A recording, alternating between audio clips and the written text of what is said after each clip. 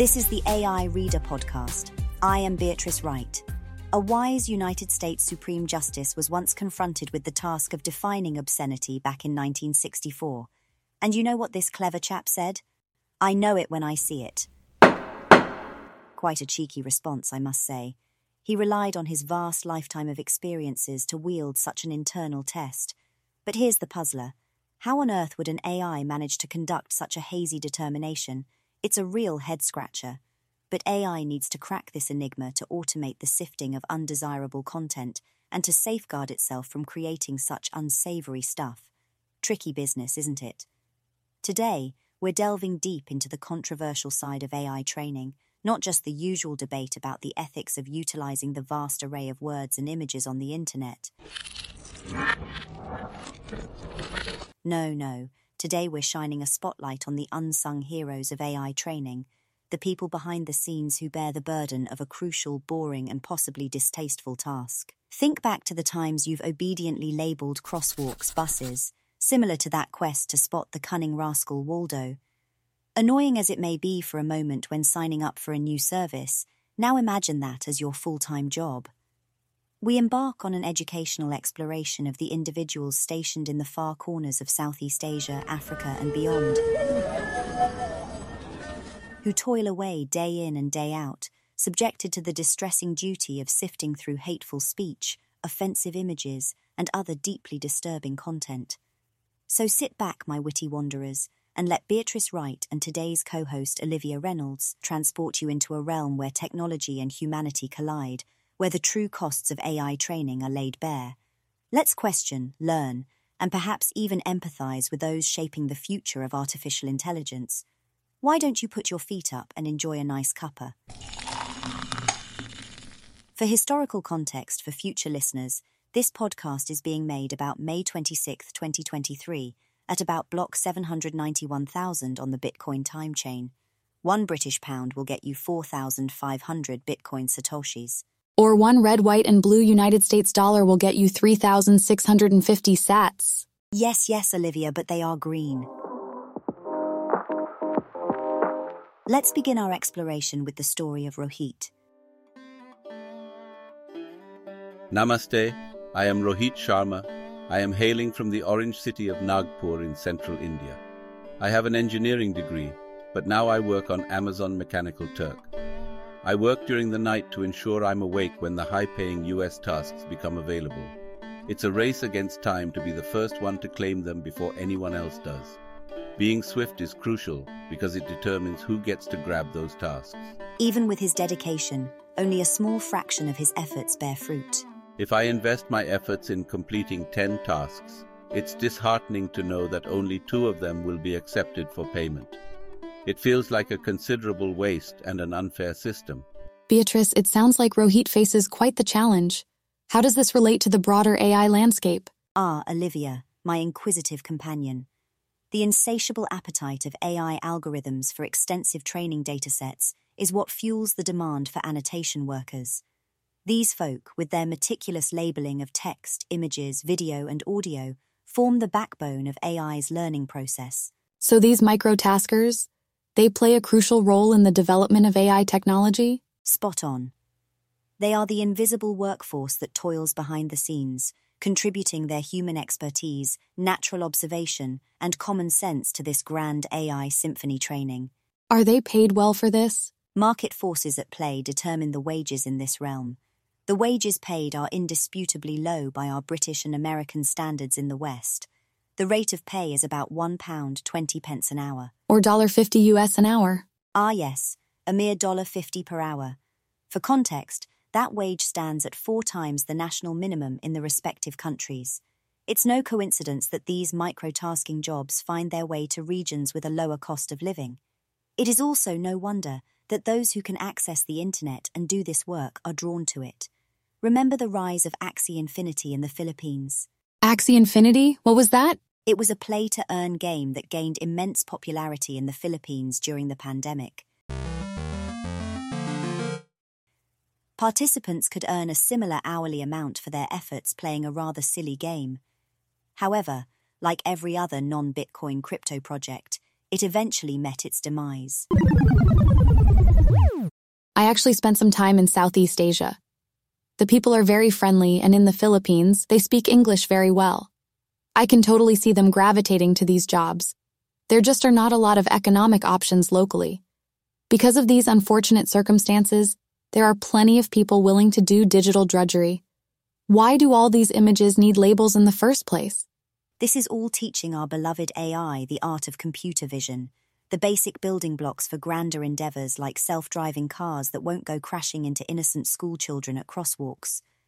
Imagine computer vision algorithms that can flawlessly identify every bus and crosswalk in a scene, surpassing the performance of easily sidetracked humans. It's a tantalizing prospect, isn't it? The ability for AI to excel in these visual perception tasks is key to unlocking the potential of autonomous systems. But how do we get there? Well, my curious companions, it all starts with training. And training means relying on the tireless efforts of those in the trenches, like our low-wage workers who toil away labeling and annotating countless images and videos. AI learning simply demands vast training sets that have been meticulously curated.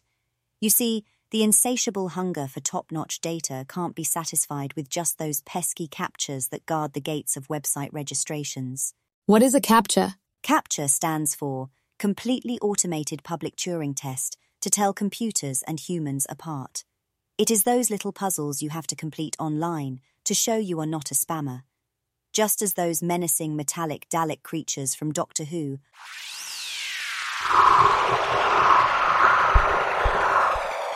are perpetually confined to the ground floor because they cannot use the stairs, CAPTCHAs act as digital barriers, preventing unwanted bots from infiltrating websites. They have a nice side effect of getting free labor for training AI.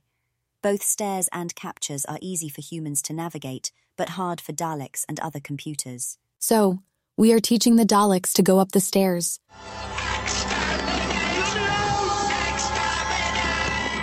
These CAPTCHAs are not enough to feed the AI's hunger for data? Oh, sweet summer child. CAPTCHAs are but a mere appetizer in the grand feast of information that AI craves. They provide a smidgen of data, a mere glimpse into the puzzle. To truly satiate the AI's appetite and to ensure its robust training, we need large-scale, high-quality datasets meticulously annotated by human hands. It's fascinating how AI's quest for knowledge relies so heavily on human involvement. For it to learn, we have to give it a cheat sheet of correct answers. That is what all this human labor is for. Are there any concerns about low pay and labor regulations? When we think about pay, conditions, and regulations, these are all separate considerations. The pay is competitive for the region of the world, even if it is ridiculously low for the Western world. Yeah, when I was there, I stayed with an expat friend. He had a nice apartment in Manila for about $350 a month. He lived alone, but similar places would be shared by 4 or 5 people normally. It is a much lower cost of living area. As for the working conditions of these remote gig workers, they are likely in their own homes, perched in an internet cafe, or perhaps even venturing into any corner of their choosing armed with a trusty laptop. At least these workers have the freedom to work from virtually anywhere they please. For good or ill, the nature of this gig work makes it almost invisible compared to more traditional jobs in their local communities. Regulations, if they exist at all, are likely to be lax in overseeing these remote workers. When it comes to specific tasks like interpreting LiDAR data or identifying features in images, they must face the same challenges that many gig workers encounter anywhere in the world. Absolutely, Olivia. The irregularity of work and the difficulty of receiving payments from foreign companies can pose significant hurdles. Many of these workers are unbanked, making it arduous to navigate the complexities of the inadequate legacy financial system. It can be very costly to collect these small but frequent amounts of money. It's a complex web of logistical challenges for these workers, especially with different time zones, inadequate banking for a global economy, and the expectation of completing way too much work for a 40-hour week. The unique and truly troubling to me is the distasteful tasks they are assigned. Someone has to identify what text or images are repulsive. Emotional toll is perhaps the most distressing aspect of this line of work. Having to sift through disturbing and explicit content for weeks on end must be truly draining. The repetitive boredom intertwined with the emotional distress. These workers face a daunting task of manually marking countless distasteful stories and images to train the AI. This is needed to prevent AI generation of troubling content, such as incestuous narratives. The emotional toll is akin to similarly brave souls who manually check social media reports of prohibited content. It brings to mind the iconic character Alex from A Clockwork Orange, doesn't it? For those that missed this Kubrick film, Alex is a violent hooligan, and an experiment is performed on him where he is forced to watch disturbing scenes of violence all day. Ugh, I cannot forget the scene where they force his eyelids open so he has no escape. Creepy. Just as Alex was subjected to a brutal form of conditioning in an attempt to suppress his violent tendencies, these workers are exposed day in and day out to disturbing and offensive content.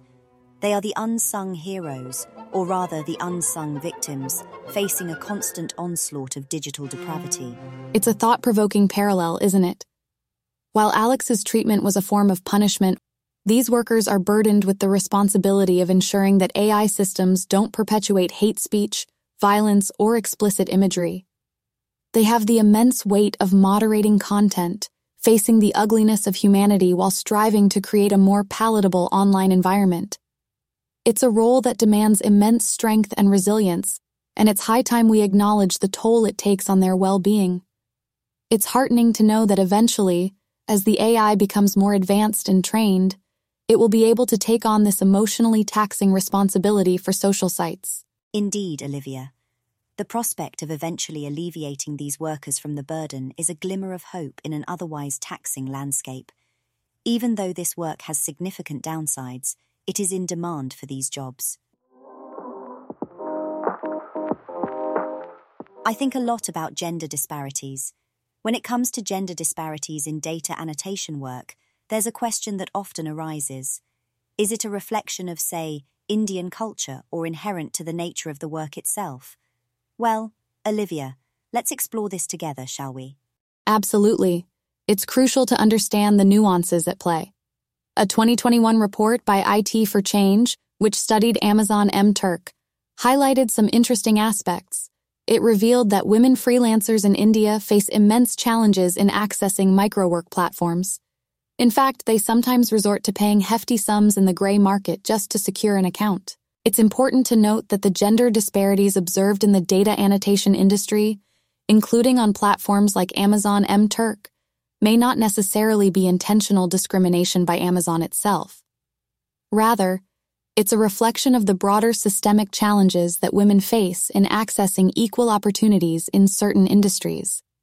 While we can't directly attribute it to intentional discrimination by Amazon, the disparity may arise from a combination of factors.